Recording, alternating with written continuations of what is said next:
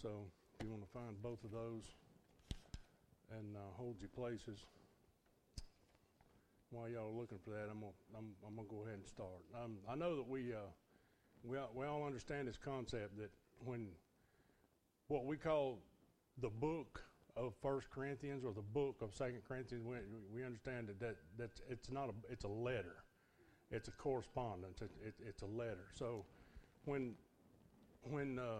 the anointed ones who divided the Bible up, because Paul didn't write these letters in chapter and verse, of course. And they divided them up later on when they decided that this letter of Paul's is going to be part of the canon, the Bible canon. Then they divided it up into chapter and verses. So what they did was, because when you're writing a letter, you don't think in terms of a chapter, but we do think in terms of a thought process. And Paul he'll start a thought process and he'll follow through, and that whole entire chapter normally. Most of the time where they divided these letters up into thought processes is what it amounts to. They did a pretty good job. Now, of course, as Brother David's pointed out several times, a lot of times you're better off going back 3 verses in the chapter before and beginning, because that's where that thought process actually starts. So the thought process that he's dealing with in this whole letter, chapter 15 of 1 Corinthians, is the resurrection of this body based on the fact that Jesus has already been resurrected. That's the thought process that runs through this whole chapter. So before we get to where we're going to concentrate, in verse 1, he starts this whole process out by saying this. He gives a description of what we call the gospel. When somebody asks you, what is the gospel? You can point them to these 4 verses. In 1 Corinthians chapter 15, verses 1 through 4, it says this: Moreover, brethren, I declare unto you the gospel which I preached unto you, which also you have received, and wherein you stand, by which also you are saved, if you keep in memory what I preached unto you, unless you have believed in vain. For I delivered unto you first of all that which I also received, how that Christ died for our sins according to the Scriptures, that he was buried, and that he rose again the 3rd day according to the Scriptures. That is the gospel. To preach the gospel. That's it. That's it in a nutshell. Belief in those 4 Scriptures and a confession of that by mouth from the heart is all it requires to make it to heaven. That's what's known as simple salvation. Now, we love to overcomplicate things. We love to turn salvation into all these different things, and we like to add to it. We're the world's worst is at Jesus plus. Yeah, well, you can do that, but you got to do this. You got to be baptized, or you got to speak in tongues, or you got to walk 40 miles backwards in the heat of whatever. Jesus, but that's all that's required. In Romans chapter 10, Paul says this: If you shall confess with your mouth the Lord Jesus and believe in your heart that God raised him from the dead, you shall be saved. Period. No questions asked. That's all it is. That is the gospel. That's the gospel right there. So beginning with what he says is the gospel, then he goes and he spends the rest of this chapter, all 58 verses of this chapter, are dealing with the idea that our bodies, this body that we live in, will be resurrected one day based on the fact that Jesus has already died and has already risen. He has already been resurrected. That's where we stand, and our guarantee that this body will be resurrected. So the section of Paul's thought process, having covered that we're going to deal with tonight, is in chapter 15, verses 20 through 28. Now, like I said, all this is dealing with the resurrection, but this particular section right here deals with the resurrection. It sounds like I'm in a barrel, don't it? It sounds like somebody's with me or something, helping me out, repeating everything I say. It sounds to me like anyway.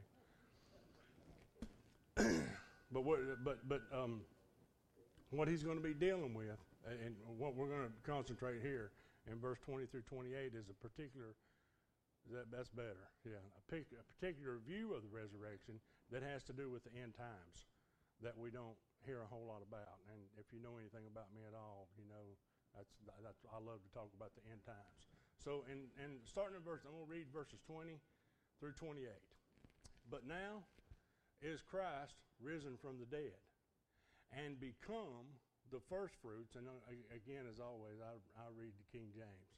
I apologize to all y'all that don't. And became the first fruits of them that slept. For since by man came death, by man came also the resurrection of the dead. For as in Adam all die, even so in Christ all shall be made alive, but every man in his own order. Christ, the firstfruits, afterward they that are Christ at his coming. Then cometh the end, when he shall have delivered up the kingdom to God, even the Father, when he shall have put down all rule and all authority and power. For he must reign until he hath put all enemies under his feet. The last enemy that shall be destroyed is death. For he hath put all things under his feet. But when he saith all things are put under him, it is manifest that he is accepted, which did put all things under him. And when all things shall be subdued unto him, then shall the Son also himself be subject unto him that put all things under him, that God may be all in all. Now, that's just clear as crystal, right? If you go through and read that, that's just clear as a bell. No, it's not. I'm just kidding. We're going to go through this verse at a time. 1 Corinthians, the first two verses, 21 and 22 says, For since by man came death, by man came also the resurrection of the dead. For in Adam all die, even so in Christ shall all be made alive. This simply states that at man's hand, Adam, sin came into the world. This happened, of course, when Adam agreed to take a bite from the fruit of the forbidden tree. This was a disobedience of God's command. One, that's all they had. Adam and Eve had one rule. That's it. They had one rule, and they couldn't keep it. One commandment, one rule. The man bears the responsibility of the household. He is the priest of his house. This is why the Bible states that by man sin entered the world, and it doesn't say by woman sin entered the world. God held Adam responsible for the iniquity.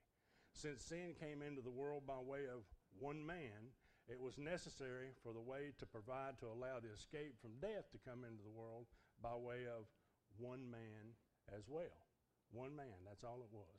Sin came in by one man, and death came in. Resurrection came in by one man. Now in Genesis 3, this is kind of interesting. Let's go look at that sin, at the effects of that sin. What happened? In Genesis chapter 3, starting in verse 13, it says, And the Lord God said unto the woman, What is this thou hast done? And the woman said, The serpent beguiled me, and I did eat. And see, she blamed it on somebody. Everybody blames it on, it ain't never my fault. She could have said, I broke your rule. I ate the fruit. But no, and of course, Adam turned around and did the same thing. She made me. She made me do it. He's not any better. The serpent beguiled me, and I did eat. And the Lord God said unto the serpent, Because thou hast done this, thou art cursed above all cattle, and above every beast of the field. Upon thy belly shalt thou go, and dust shalt thou eat all the days of their life. Now that implies that upon his belly he did not come. Going away on his belly, and to this day they're crawling around on this belly. But this serpent, whatever this serpent looked like, was Satan, walked up to her upright as a man. And his curse was he had to crawl on his belly. Now there's still some seraphims around, but they're standing by the throne of God. They're standing there, the seraphim. The word seraphim means fiery serpent. And there's two of them. One stands on each side of the throne. And they got 6 wings. Each one of them has got 6 wings. And they're fierce. They're fierce and strong and mighty. So this serpent, whatever this serpent became, whatever it was before it became what we know as a snake, walked up to her and talked to her. Because eating the dust of the ground keeps it from talking. If it wasn't for that, snakes could talk to you to this day. Wouldn't it be nice when you find them rattlesnakes crawling through the yard? They could, he can't catch me, run away. That'd be awful, wouldn't it? And he said, and I will put enmity between thee and the woman, speaking to the serpent still, and between thy seed and her seed. It'll bruise thy head, and thou shalt bruise his heel. Unto the woman he said, I will greatly multiply thy sorrow, and thy conception in sorrow. Thou shalt bring forth children, and thy desire shall be to thy husband, and he shall rule over thee. And unto Adam he said, because thou hast hearkened unto the voice of thy wife, and hast eaten of the tree of which I commanded thee, saying, thou shalt not eat of it, cursed is the ground for thy sake. In sorrow shalt thou eat of it all the days of thy life. Thorns and thistles shall it bring forth to thee. And thou shalt eat the herb of the field. In the sweat of thy face shalt thou eat bread, till thou return unto the ground. For out of it wast thou taken. For dust thou art, and unto dust thou shalt return. And Adam called his wife's name Eve, because she was the mother of all living. Adam was the first man created by God. He was also the first man to break God's rule. I say rule because he only had one. And Eve was his helpmate, his wife, and the mother of all creation. Because of the rebellion and the sinning against God, these two had to suffer many things that all of humanity suffers for the very first time. Although it was Eve who ate of the tree first, then enticed Adam, the Bible says responsibility for their actions laid the responsibility for their actions square at the feet of Adam, what we just read in 1 Corinthians. For since by man came death, by man came also the resurrection of the dead. For as in Adam all die, even so in Christ shall all be made alive. And again, Adam was a priest of his household. Therefore, he was held responsible. Now, at different times in my life, I've heard women say to me, and I've heard women talking to each other, and they'll say something along these lines. You know what? One of these days, when I get to heaven and I can find Eve, I'm gonna drag her off in a corner, and me and her's gonna have a word of prayer. I'm gonna tell her what for. I'm gonna tell her. But you know what? I've never heard a man say. I've never been in the field or on the job with a man and him stop and look up at the sky and say, you know what? When I get to heaven, me and Adam's gonna have a round or two. I've never heard a man say that, but women, they want to talk to Eve. But I want to read you something here, and this might, maybe this might, if you feel that way, maybe this will change your mind, because we don't think about this in this way a lot. Through Adam and Eve, the sin nature was passed on to mankind one birth at a time, from their first child right up into the babies that were born today, as we speak. But unlike every other human being that has ever lived and breathed, Adam and Eve suffered a misery that none besides them have had to suffer. Every single pain, every single twitch, every contraction that Eve ever endured during childbirth was a reminder to her that she was personally responsible for that agony. She caused that to come on herself, from her first child to her last. Now, Genesis chapter 5, verse 3 says, and Adam lived 130 years and begat a son in his own likeness after his image, and called his name Seth. And the days of Adam after he had begotten Seth were 800 years, and he begat sons and daughters. And all the days that Adam lived were 930 years, and he died. Now we know that after Cain was banished to Nod, one of his descendants, a man named Lamech, was the first man ever to take two wives. So for 930 years or so, the Bible says that Adam begot sons and daughters, and Eve gave birth to every single one of them. Adam didn't have no other wives. Now we don't know how many that is, but that's beside the point. Every single birth that she lived through and suffered through was a reminder to her that she was personally responsible for what she was going through. Every single one of them. Not only was her pain and suffering her responsibility, but every time she heard the screams and the cries of another woman giving birth, she was reminded that she was personally responsible for that pain because of her sin. Every time she had to rebuke or discipline an unruly child was a reminder to her that she was personally responsible for the rebellion that it was showing. Every time Adam and Eve got scratched by a thorn or a briar as they walked through a field was a reminder that they were personally responsible for that, because the curse came on the earth. Cursed was the ground on Adam's behalf. Thorns and thistles came out, weeds, briars, and all that stuff. Every time Adam saw a drop of sweat fall off his forehead was a reminder that he was personally responsible. Some men say that modern man would never have to hold jobs if it weren't for Adam and his sin. But he was created, and the Bible says, to dress and keep the garden. Adam was always intended to work, but the work would not have been a fight like it is now. Every weed he had to pull, every time he had to plow on a sun-baked ground, every time he had to fight the earth for the food that he needed to survive, it was a reminder. As the children came and the generations passed, Adam and Eve had to stand by and see the pain and the suffering and the misery of the lives of all of those that they had parented, and were acutely aware that all of the suffering of all those around them was their personal responsibility. They were personally responsible for that. Every single day of their lives, they were reminded that the single worst decision any human being had ever made was made by them. Now, that day in the garden, so many years ago, when Eve was approached by Satan, he assured her that what God had told her was not true, that she would not die if she ate of the fruit of the tree. And in reality, she did not suddenly drop dead after eating the fruit. But surely death would come to her at some point. But in the meantime, day in and day out, on the inside, she would die 1,000 deaths in her lifetime, watching the suffering of all of her children as their lives played out. And above all things, maybe even the punishment worse than all others, was the day when, because of jealousy and rebellion, one of their firstborn children, Cain, violently murdered his brother Abel. The sin that Adam and Eve ushered into the world together had ultimately led to the destruction and the death of their own child. This act of hatred, selfishness, and greed no doubt caused them both more grief and heartache than anything else they experienced in their lifetimes. A horrible reminder, again, that they were personally responsible. All of us sin. We all bear that sin nature, but none of us consider, nor can we consider, the pain and the heartache that we inflict upon those around us because of our own selfish and rebellious decisions. Eve was visually enticed by a shiny object and the empty promise of receiving something that she did not possess. From concept to completion, her eating of the fruit and enticing her husband to do the same probably took less than 10 minutes. But over the next 900 or so years, how many millions and millions of times do you think it passed through Adam and Eve's mind? If I had only known. If I had only known. So there's a little sympathy for Adam and Eve. I know that we want to blame them for everything, but none of us has ever had to live a life under that kind of.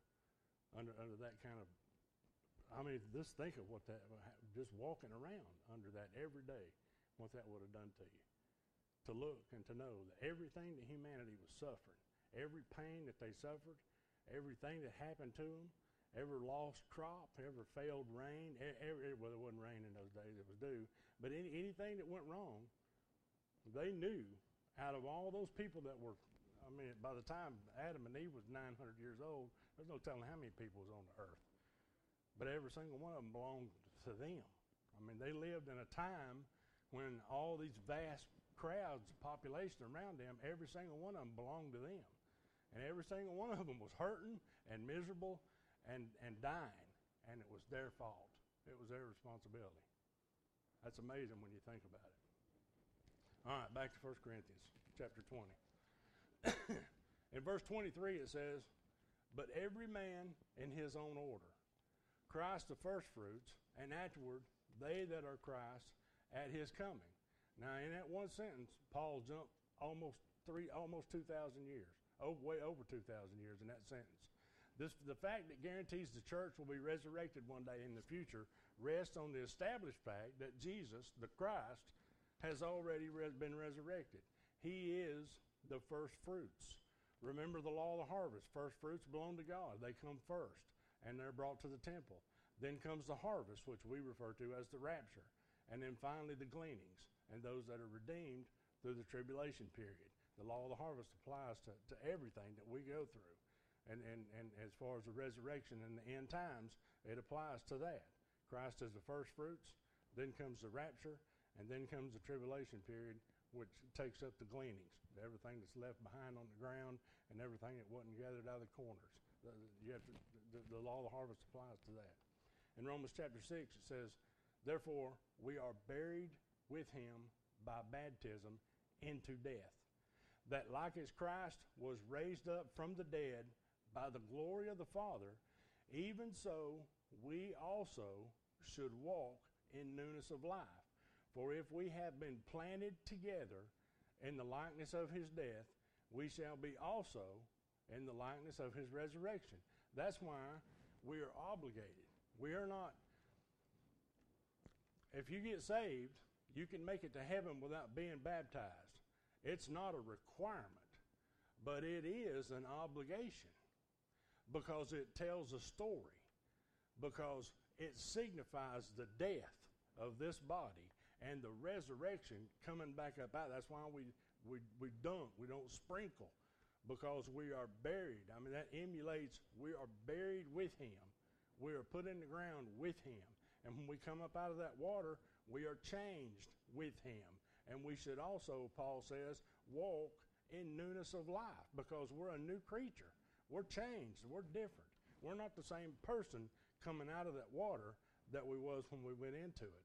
Now, we're not any more saved. And if you get saved and don't get baptized, you're still going to make it to heaven.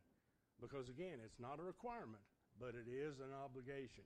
We are obligated to get baptized. Because remember, when they first started baptizing people, Peter was baptizing everybody. I mean, they was baptizing people on the side of the road. Everywhere there was a puddle of water, they was baptizing somebody, because people was getting saved right and left. And they immediately, that was their first reaction. Once people got saved, once Peter saw that the Holy Ghost had come to the Gentiles, we were talking about that this morning. He wanted to baptize everybody in Cornelius' house. And everybody could get his hands on. He was baptizing them. So it's not a requirement, but it is an obligation. Because when we come up out of there, we're walking in newness of life. So that's signified. That's a signification. It's pointed. It's a testimony. It's an outward confession that we believe that Christ was buried and resurrected, and like him, we want to be buried and resurrected as well. And that is an outward, without saying it in verbal words, it is an outward expression of the belief that Jesus is the Son of God and that he did die and he is resurrected and come back to life. It's a statement. It's a confession that works that way. Verse 24, then cometh the end, when he shall have delivered up the kingdom to God, even the Father, when he shall have put down all rule and all authority and all power. Now, in one single sentence, Paul has vaulted across centuries of time.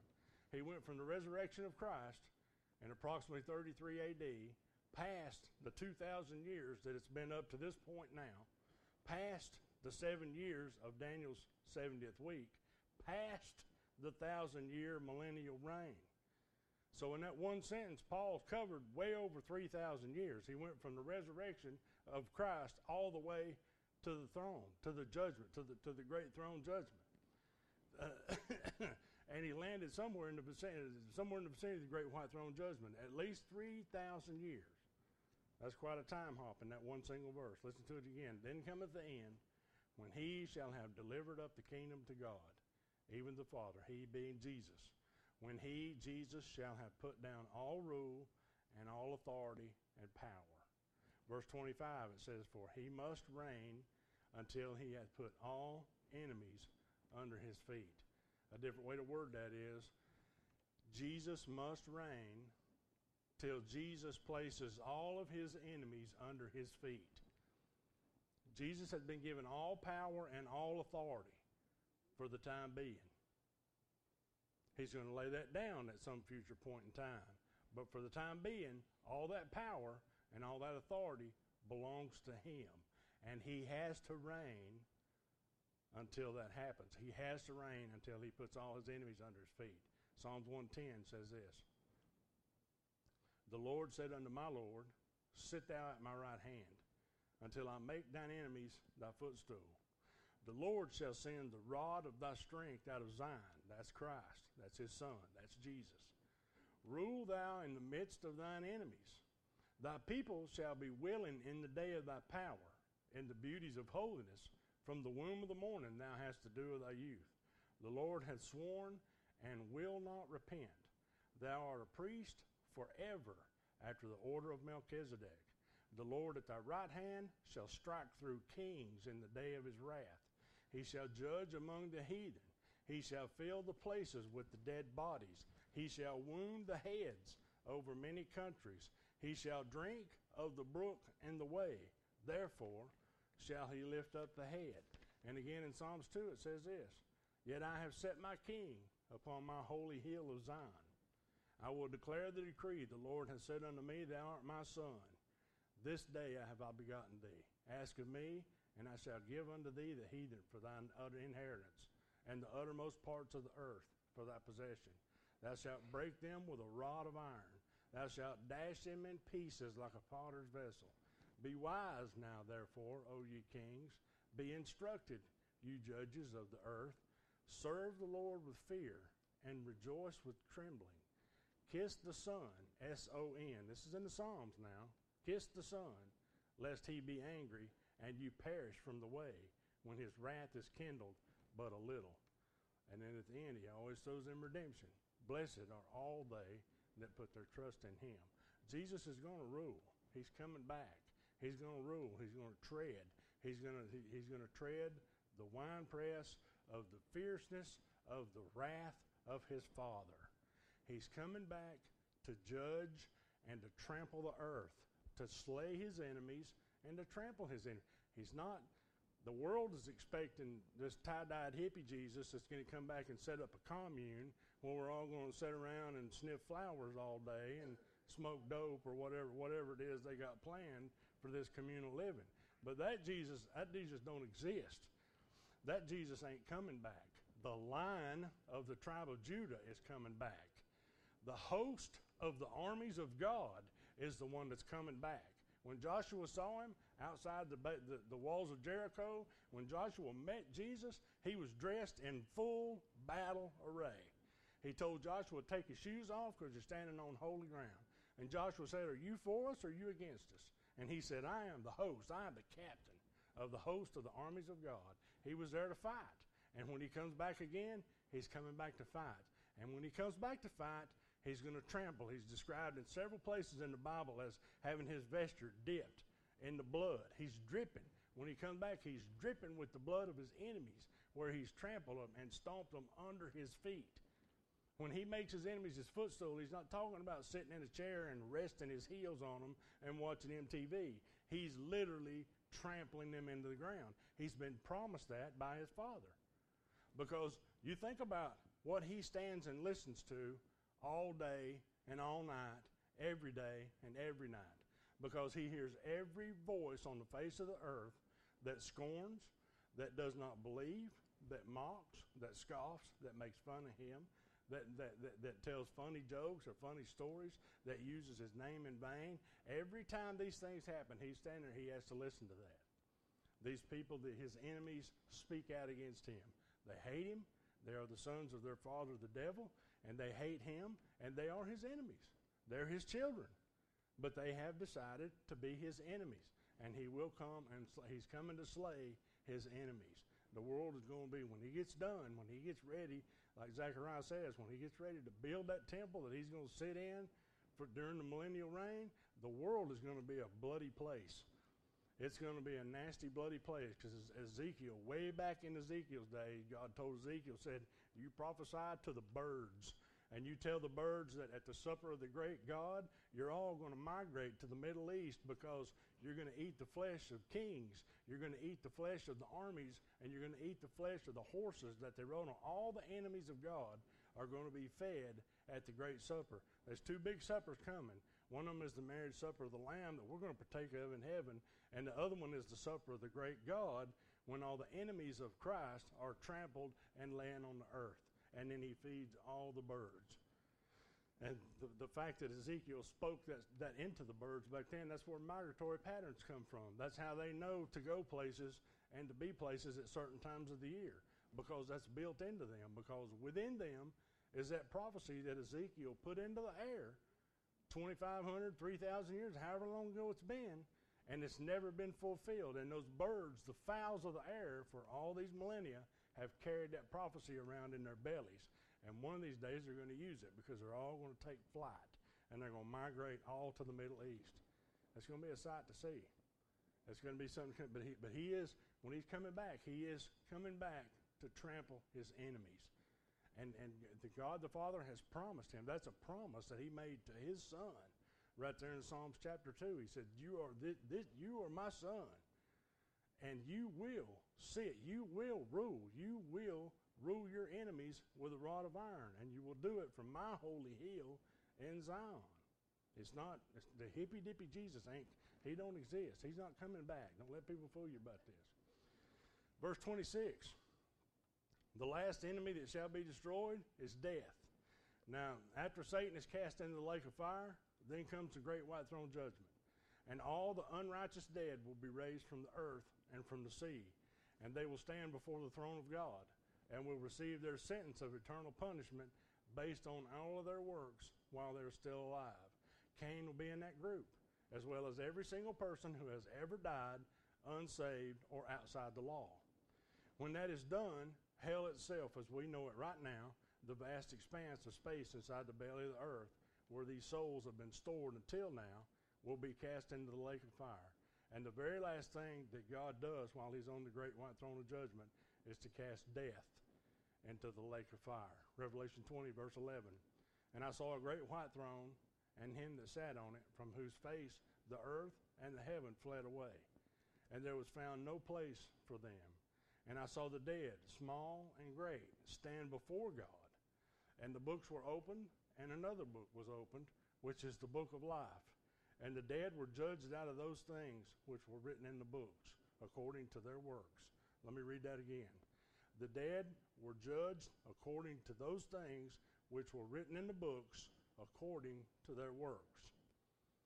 Whether we're saved or whether we're not, every single word that we speak out loud and every single thing that we do is recorded. It is written down. When Proverbs says that the power of life and death is in the tongue, then it's speaking truth.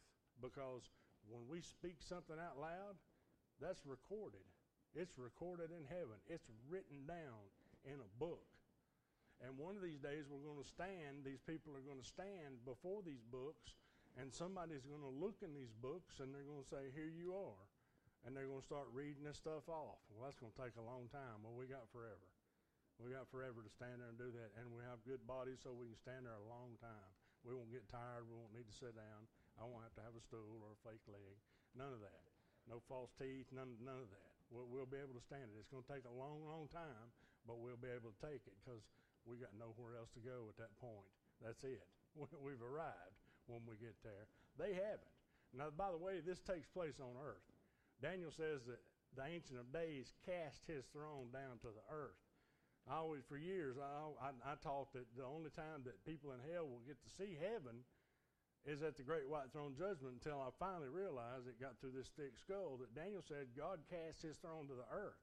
This great white throne judgment is taking place here on the earth. So they're not going to make it there. They're just going to make it right back to here, and they're going to hop from here straight into the lake of fire. So that's what happens at this judgment. And the sea gave up the dead which were in it, and death and hell deliver up the dead which were in them. And they were judged every man according to their works. And death and hell were cast into the lake of fire. This is the second death. And whosoever was not found written in the book of life was cast into the lake of fire. And that's the second death, of course, because these people have all already died. They died a natural death, and they spent this time, this waiting period, in hell. The Lazarus we were talking about this morning, Lazarus and the rich man. That rich man that was in hell, he was in hell then, he's in hell now. And when they come out to be judged at the great white throne judgment, he's going to be one of the ones that come out. That's it. They're there. They're stored. They don't go anywhere else. They don't die. They don't get destroyed. They don't get burned up. A lot of modern day teaching today says that hell just, you burn up and go away. Well, that's not what the Bible says. The Bible says that the stench and the smoke of the fire goes up forever and ever. It goes up. They're tormented day and night, forever and ever, the Bible says. There ain't no burning up. Now, in the millennium, in the 1,000-year millennium reign, we learn that men will continue sinning throughout the 1,000 years. Sin will have to be dealt with even to the point of execution. Satan loses his influence over the nations, but still through his minions continues to entice individuals to sin against God. The wages for sin then, just as they are now, is death. Unrepentant sin always has and always will result in death, beginning with the Garden of Eden. And on this glorious day, somewhere in our future, when death is cast into the lake of fire, sin will have come to an end. Death is the paycheck that we earn through the work of iniquity that we perform. When death is eradicated completely and thrown into the lake of fire for all eternity, sin in all its forms will be no more found. Once death is cast into the lake of fire, the sin nature that is born into all of us will no longer be. There will eventually come a point in the not so distant future as eternity rolls on and life continues to expand and to increase. Generation after generation of people will be born and live forever, never having any idea what sin is or what it was like to have lived under the burden of it. There's coming a point in time when there will be generations born not with the sin nature. The sin nature will be gone. Free choice will never go away. That's why there has to be judgment during the millennial reign. That's why when we rule, Christ says that we're going to rule with him with a rod of iron during his 1,000-year millennial reign. That's what we're ruling over. Not sin, but free choice. Sin will still be here, but it'll eventually go away. Am I confusing anybody thoroughly? Is everybody thoroughly confused by what I'm saying? There's coming a point when sin, as we know, it's going to stop. But the ability to choose to do wrong stuff will never go away. We will always be creatures of free will. We will always have a choice. That makes sense? Am I talking in circles? Y'all get me? But sin, as we know it, when Satan is cast into the bottomless pit. Now remember, the book of, I have to teach the whole book of Revelation. Revelation says that the dragon is cast out, and there was war in heaven. And the dragon was cast out, and all his minions went, and they were cast to the ground. Now that war in heaven don't mean that Satan and Lucifer and Michael, the warring angel, is going to have a wrestling match in front of the throne of God. That's not what that means. War in heavens is the fact that the minions, what we call demons or wicked spirits now, they can move, they can travel, they can move around within the heavenlies. Satan can still pass back and forth between the earth and the heavenly heaven. He can still approach the throne of God. He has access. All of his minions, all of his demons travel through the air. But when Satan is cast into the pit, according to Revelation 12 and 13, they're going to be cast to the ground. What we know as demons now are going to be earthbound. And they're not going to be under the influence of Satan, who is in the pit. They're going to be working, operating under their own power. The power of suggestion, which is literally all that they have now. But they have the power of suggestion of Satan behind them. But he's going to be bound during this time, and they're going to be earthbound. So this is all going to still be here. I know I've confused everybody, hadn't I? I'm trying not to.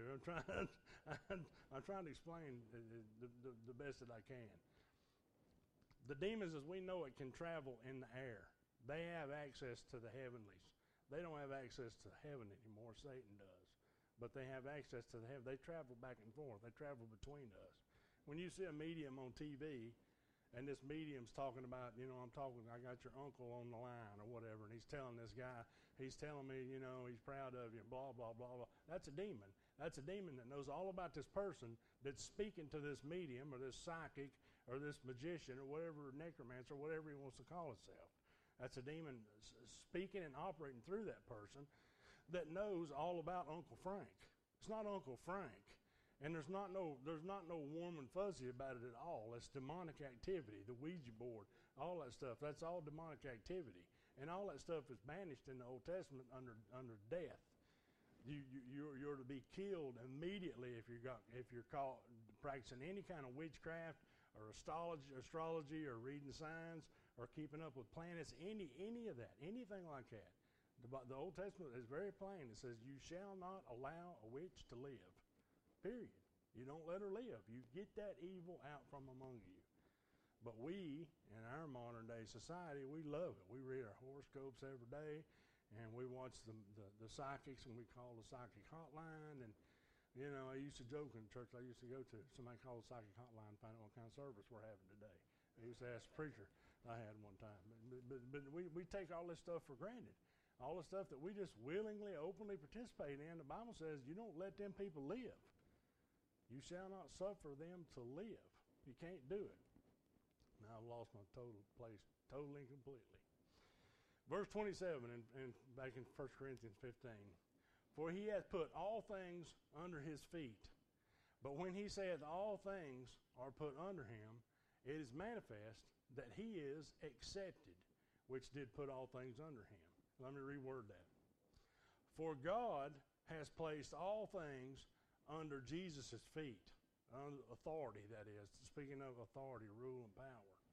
But when God says all things are under or made subject to Jesus and his authority, it is apparent or it is obvious that God is the exception to that particular rule. Since God is the one who placed all things within the authority of Jesus, his Son. You see what I'm saying? He says all things are going to be placed under him except for the Father. Jesus has authority over every single thing else. He has all authority and all rule and all power except authority over the Father. An example of this, John 5:26 says this, For as the Father hath life in himself, so hath he given to the Son to have life in himself, and hath given him authority to execute judgment also, because he is the Son of Man. Now contrast this with this. In John 5, Jesus said, I can of my own self do nothing. As I hear, I judge, and my judgment is just, because I seek not my own will, but the will of the Father which has sent me. Luke 22:42 says, saying, Father, if thou be willing, remove this cup from me. Nevertheless, not my will, but thy will be done. There is no contradiction here in the Scriptures. There is no contradiction of Scripture in the whole Bible. What these Scriptures do highlight, though, is that there is a clear and distinct difference in the personages of God and Jesus Christ. Also, there is a distinction in the wills of one versus the other. Jesus was 100% God as well as 100% man. This was necessary for Jesus to have been legitimate in his claim that he was tempted and overcame all things, not only as a man, but as a Son of God. He possessed the power to exert his will over the Father's, but like all of us, he had to willingly submit and subject himself to the will of the Father over his own comfort and choices. The Apostle Paul is explaining to us here that although God the Father gave Jesus all power and all authority over all things, he, the Father, did not place himself in subjection to Jesus the Son. He is the exception to that rule. In verse 28 it says, And when all things shall be subdued unto him, then shall the Son of Man also himself be subject unto him that put all things under him, that God may be all in all. Now that reworded says, And when all things are finally subdued and made completely subject to Christ Jesus, then Jesus will relinquish all power and all authority back to the Father. He will become completely subject and submissive to the Father who gave him the power in the first place. This way, God will once again be all in all. Now that has to work that way for a particular reason. In Genesis 1:26 it says, And God said, Let us make man in our image, after our likeness. Now remember, when that was spoken, when that was written down, Jesus hadn't been born yet. So the Bible says that God is a spirit, and we know that the Holy Ghost is a spirit. So until Christ came to earth and was born, he also was a spirit. He had to take on mortal flesh. There's a false doctrine out there called eternal sonship that believes that he was always flesh, that he was just regenerated back to baby form and came back to life. But that's not true. Isaiah said Jesus had to learn the difference between right and wrong. He had to be corrected when he was a child. He didn't pull an oath at 5 years old. Mary said, do this. And he said, oh, I'm God. I ain't got to do nothing. I ain't got to do that. No, you don't know who I am. Do you know who you're messing with? And there was none of that. There was none of that going on. That did not happen. He had to learn the difference between right and wrong. He had to be corrected as a child. And then Paul also says that he learned through his suffering, just like we learned through his suffering. He learned. He didn't just, we just accept and assume that Jesus just came to earth with the whole total package, and it was all the whole package the whole time. Even in some of the lost books of the Bible, it talks about when Jesus was a kid, he would get in foot races with kids, and they would be out running him, and he would kill them and win the race and then come back and bring them back to life. Or that they would, and there's stories in there about how they would make clay pigeons and clay birds and bring them to him, and he'd hold them in his hands and bring them to life. And see, that's a crock. That's not that's not true. Jesus didn't even receive the Holy Spirit until the day John the Baptist baptized him. And John saw it come down. He said, I looked and I saw the Spirit come down from heaven. And later on it said that Jesus got full measure. He got the full, when Paul's talking about the spiritual gifts and the things that he said Jesus had 100% full measure. But at the same time, if he wasn't completely man, then he couldn't legitimately claim that he was tested and overcame. Because if God got tested and overcame, who's going to believe him? Well, you're God. Of course you can go 40 days without eating. You're God. Of course you can do that. Of course you can do all those things. You're God, but that's not it. If he was not 100% man, just like we are, then he had no legitimate claim to the temptations. But he does have legitimate claim to them, and he did overcome them because he is that man.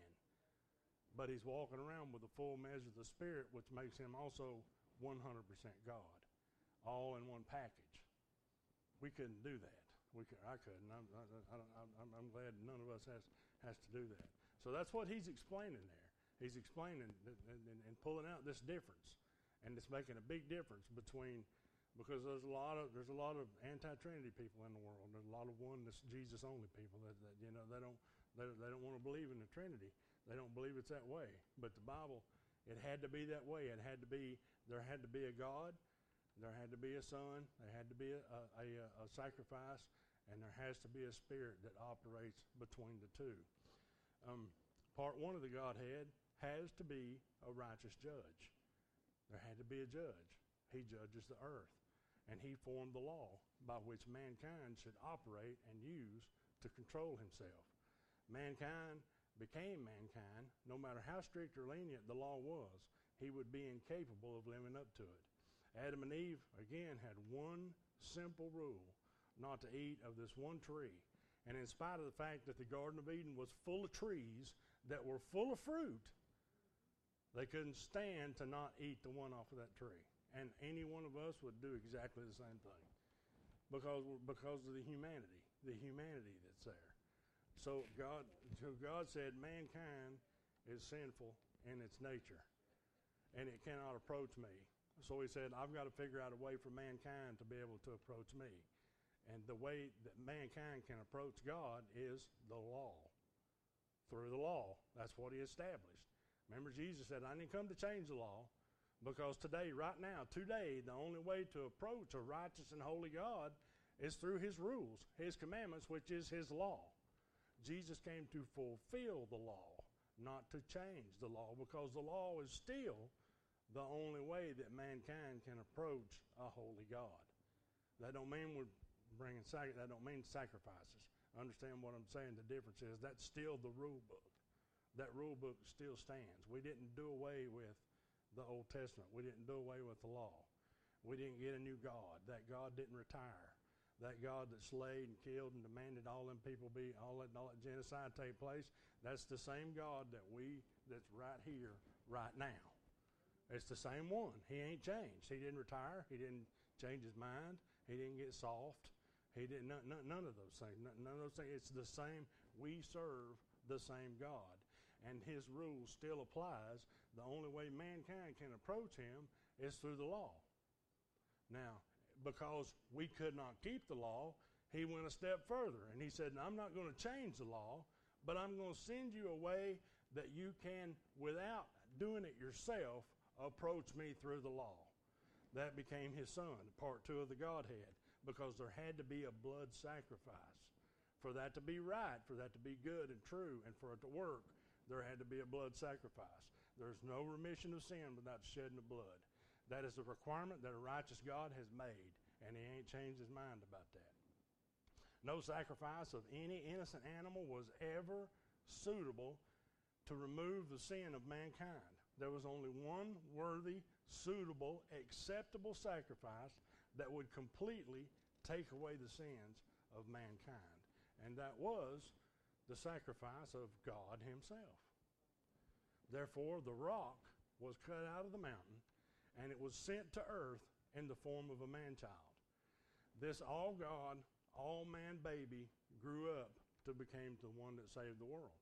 The only way that mankind could receive redemption in the eyes of God the Father was to accept and believe on the sacrifice of the Holy One, God the Son, Christ Jesus. No man can come to the Father except through the Son, and no man can approach the Son unless he is drawn by the Father.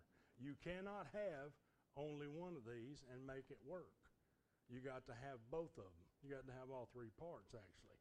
Both of these are a requirement for salvation to even happen. And part 3 of the Godhead is, of course, the Holy Ghost. The law was given to man by God. Jehovah instructed Moses in the law, who then took the law to the people. Commandments and regulations, as well as description of buildings and instruments that were used to represent God, were given to Moses. The law was written down several times. Copies were made and kept on hand at all times. A particular family bloodline, Aaron and his sons, were set aside and dedicated to all the instruction and the carrying out of the work of the law, keeping the tabernacle, maintaining all the accoutrements, keeping the fires lit, keeping the animals cut up and cooking on the fire, teaching the law to the younger generations. All these things were maintained around the clock, day in and day out, year in and year out, by this line of priests, men who were assigned this work and responsible for getting it done. Once the work of part 2 of the Godhead, the lamb that was slain, was finished, the temple was destroyed and the sacrifices were stopped. We no longer have a temple, and we no longer make sacrifices, because we now have the one and only acceptable sacrifice if we choose to accept that ourselves and believe it and confess it. That's all it takes. It's not that the law was changed. It's not that the blood requirement was made any less or anything is different. It's just that Jesus did that for us. He did that work for us. This meant that life for a believer no longer revolved around the temple and the law. Men could stray easily and become lost quickly. Jesus, the man who could only occupy the space of a single human being, was never intended to remain on the earth until the end. See, we don't think about him that way. He's God. But we don't think about him as being in the form of a man, and he could not be everywhere at one time. He had to occupy the space of one man. He was never intended to come and stay, because you couldn't come to him unless the Father draw you, and you couldn't come to the Father except through him. And there had to be a form of communication with those two that worked with those two to accomplish both of those things that were required for man to be saved. And that is the Holy Ghost. He's the one that does the drawing. He's the one that comes to us. He's the one that covers the face of the earth. He's there all the time. A system whereby all men everywhere could continue to be reminded and guided and instructed in the ways of the Father was needed. And this system was already in place. The Holy Ghost was active all through the Old Testament in the work of the prophets and also in the leadership of the priests. All that was needed now was for the Holy Ghost to become available for use by all men everywhere. And Jesus made this promise to his apostles that he had to go away, but he would send another one, the Holy Ghost, the Comforter, who would teach all men all things. Therefore, because of sin, which separates man from a holy God, there had to be created a way to restore man back to God. This was the sacrifice of God himself, in the image and the flesh of man. For this to happen, had to be born of a woman, 100% God and 100% man in one body. Once Jesus' blood was shed and his sacrifice was made, man could once again approach God on his own. However, he could only do this through the blood of Christ. The only way to God was through Jesus. And the only way to get to Jesus is to be drawn by God. And the only way you can be drawn by God is by the Holy Ghost. It takes all three. No two of these things can work that work. Pick any of the two you want, and it can't work. You've got to have all three. They're all three separate beings. They're all three separate entities. But without the other two, one won't work. Or without the third, two won't work. It has to be those three. Once sin is eradicated, there will no longer be any need for anyone to be redeemed or restored. And everyone will be eternally in right relationship with God. No sin equals no separation from God. The absolute and total work of the salvation plan for man will be 100% complete. The reason Jesus and the Holy Ghost were given separate works and separate powers and authority will no longer exist. At this point in time, all that power and all that authority can be returned to God the Father, who will once again be all in all, which he hasn't been since the day Adam sinned in the garden. Now the word in all, this phrase all in all, the word in is translated from the Greek word, guess what, in. And it means, it's used 2,800 times in the New Testament, 1,800 of which mean inside, on the inside. And it's also translated as with, among, by, and beside, and alongside of. When Paul says in verse 28 that God may be all in all, it literally means that once again God can be himself among all his people, like he was at one time. There was a time when God was with his people. He walked among them on a daily basis. In Genesis 3:8 it said, and they heard the voice of the Lord God walking in the garden in the cool of the day. And Adam and his wife hid themselves from the presence of the Lord God amongst the trees of the garden. Now in the days of Cain, after Cain slew Abel, when sin and open rebellion increased throughout the land, there came a point in time when God could no longer walk among his people. He could not be here any longer. And men were required to cry out to him instead of speaking with him face to face. Genesis 4:25 says, and Adam knew his wife again, and she bare a son and called his name Seth.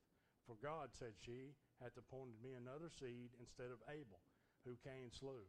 And to Seth, to him also there was born a son, and he called his name Enos. Then began men to call upon the name of the Lord, because God could no longer come to the face of the earth. He couldn't be down here anymore. Now, when we reach the stage that Paul talks about and describes as God being all in all, in the Bible it says this in Revelation 21, and I saw a new heaven and a new earth. For the first heaven and the first earth were passed away, and there was no more sea. And I John saw the holy city, New Jerusalem, coming down from God out of heaven, prepared as a bride adorned for her husband. And I heard a great voice out of heaven saying, behold, the tabernacle of God is with men, and he will dwell with them, and they shall be his people. And God himself shall be with them, and be their God. And God shall wipe away all tears from their eyes, and there shall be no more death, neither sorrow nor crying. Now there shall be any more pain, for the former things are passed away. In the final days of Christ himself builds a temple with his own hands, wherein he sits forever on the throne of his father David. In Zechariah 6 it says, and speak unto him, saying, thus speaketh the Lord of hosts, saying, behold, the man whose name is the branch. Now we know that's Christ. That is Jesus. His name, that's one of his names that he has, the branch. And he shall grow up out of his place, and he shall build the temple of the Lord. Even he shall build the temple of the Lord, and he shall bear the glory, and shall sit and rule upon his throne. And he shall be a priest upon his throne. And the counsel of peace shall be between them both being him and the Father, together, ruling as one. Also, God the Father in the last days will bring his heavenly throne to the earth. In Daniel 7, I behold, till the thrones were cast down, and the Ancient of Days did sit, whose garment was white as snow, and the hair of his head was like pure wool. His throne was like a fiery flame, and his wheels as burning fire. A fiery stream issued and came forth from before him. Thousands ministered unto him, and 10,000 times 10,000 stood before him. And the judgment was set, and the books were opened. And I beheld them because of the voice of the great words which the horn spake. I beheld even till the beast was slain, and his body destroyed, and given to the burning flame. That is, of course, the ruination of Satan and the casting of him into the lake of fire. So at that point in time, God the Father will be reunited with his wife, Israel. And Christ the Son will be married to his bride, the church. And at that point in time, Jesus will lay down his authority. He will put everything down. And once again, God, like in the beginning, can walk among his people. And he can be our all in all, which now he cannot be. Any questions or comments?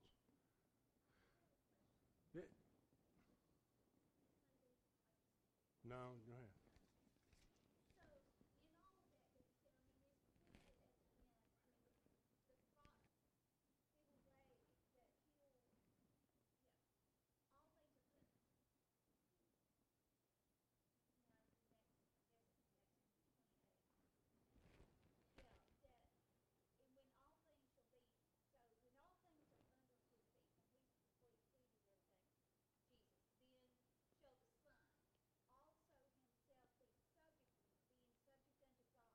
Right. Right. So does that mean that he is in his human flesh or man flesh at that point?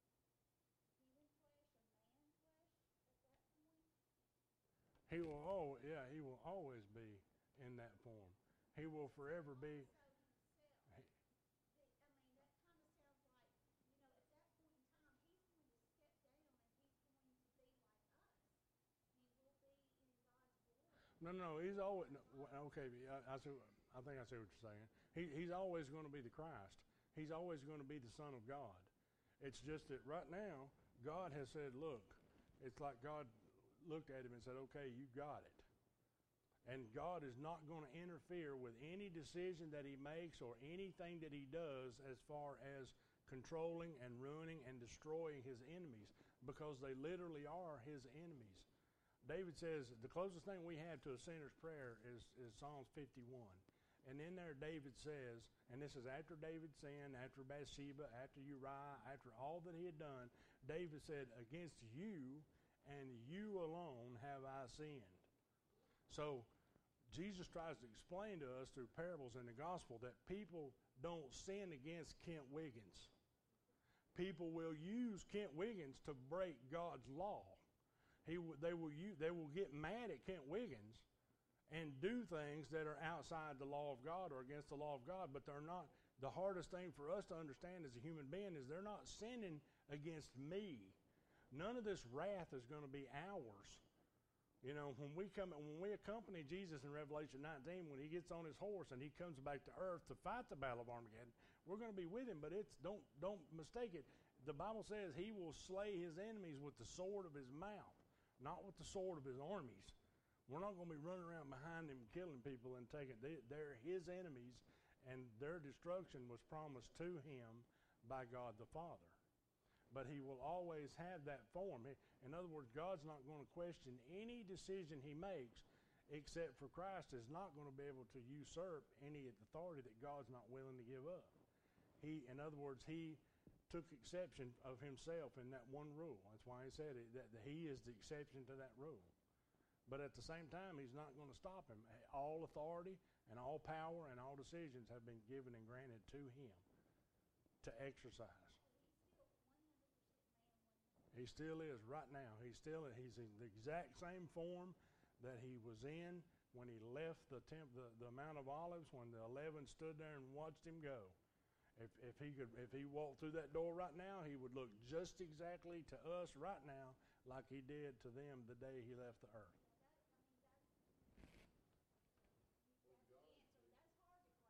It is hard to.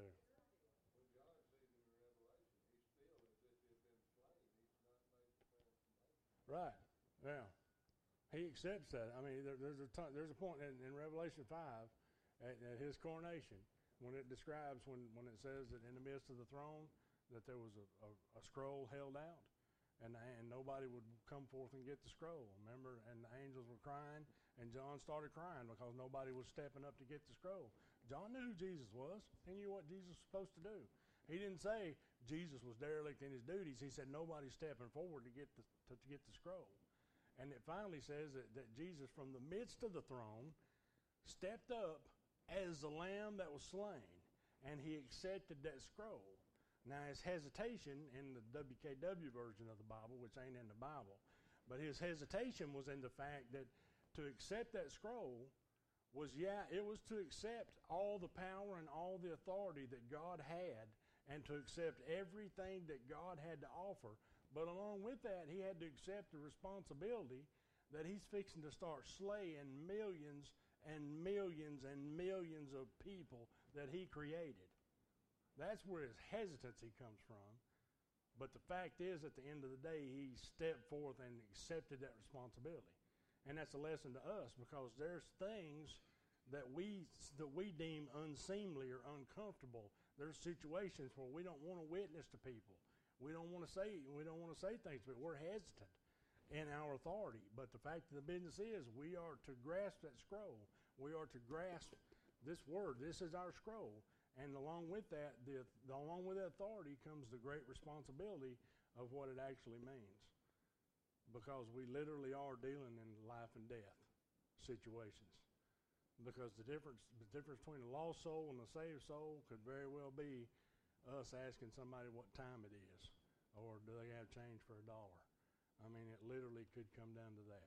The Bible says to be ready at all times, to instantly be ready to give to tell of the good things that live within you. Be ready to preach instantly at all times. That authority being the Holy Spirit and everything, is everyone given an equal measure of the Holy Spirit? But the Bible says Jesus was given full measure. I don't think the full measure to that point is available to normal human beings. Yeah, I'm talking about as a human. I'm not talking about Jesus himself. Well, we can accept a lot of it, but we're not going to get full measure. But there's way more of it that we can accept that we don't. I think what he's saying, Oh, Everybody's given an equal measurement.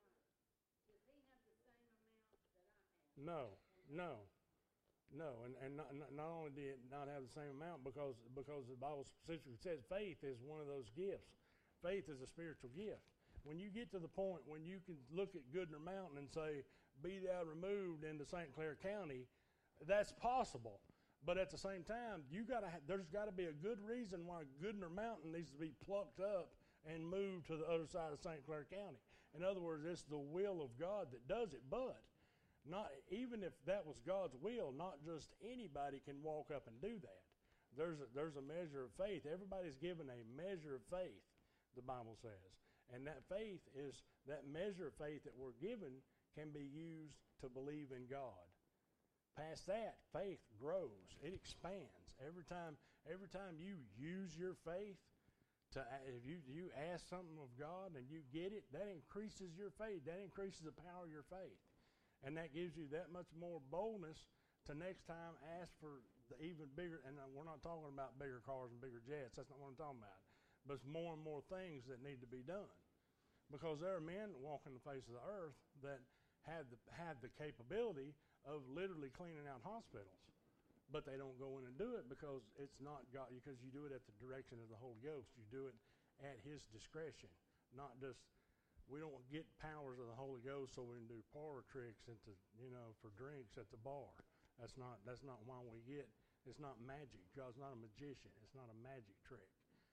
It's for the edification of the church. So where little is known, little is required. And with great knowledge comes great responsibility, just in the Word of God, just like in everything else.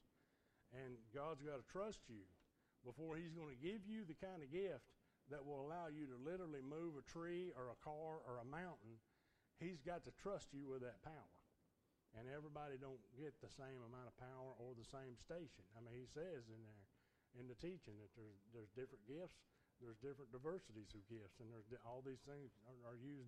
He says everybody don't speak in tongues, everybody don't heal the sick, everybody don't preach, everybody don't teach. Everybody's given different things and different measures, and that's strictly up to the Holy Ghost what you get, and that literally depends on how much we want.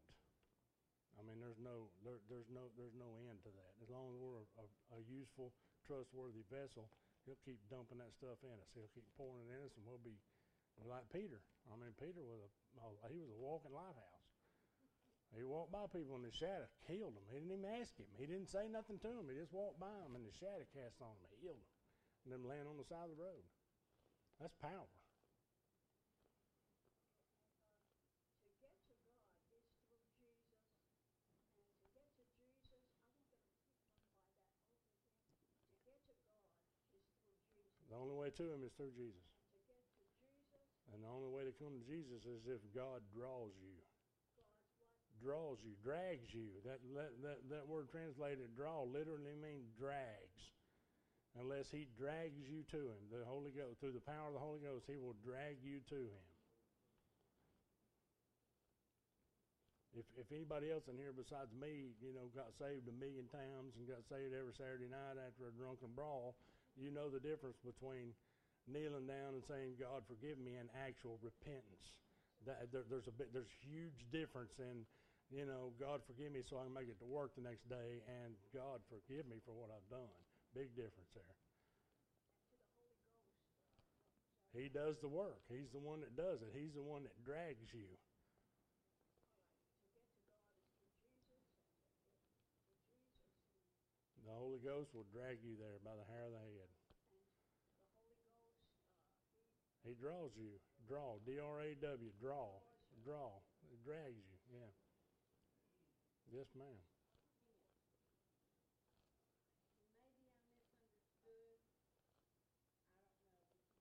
Maybe I misunderstood. I don't know, but you made a statement about the rock being hewn. Yeah, that comes from Dan.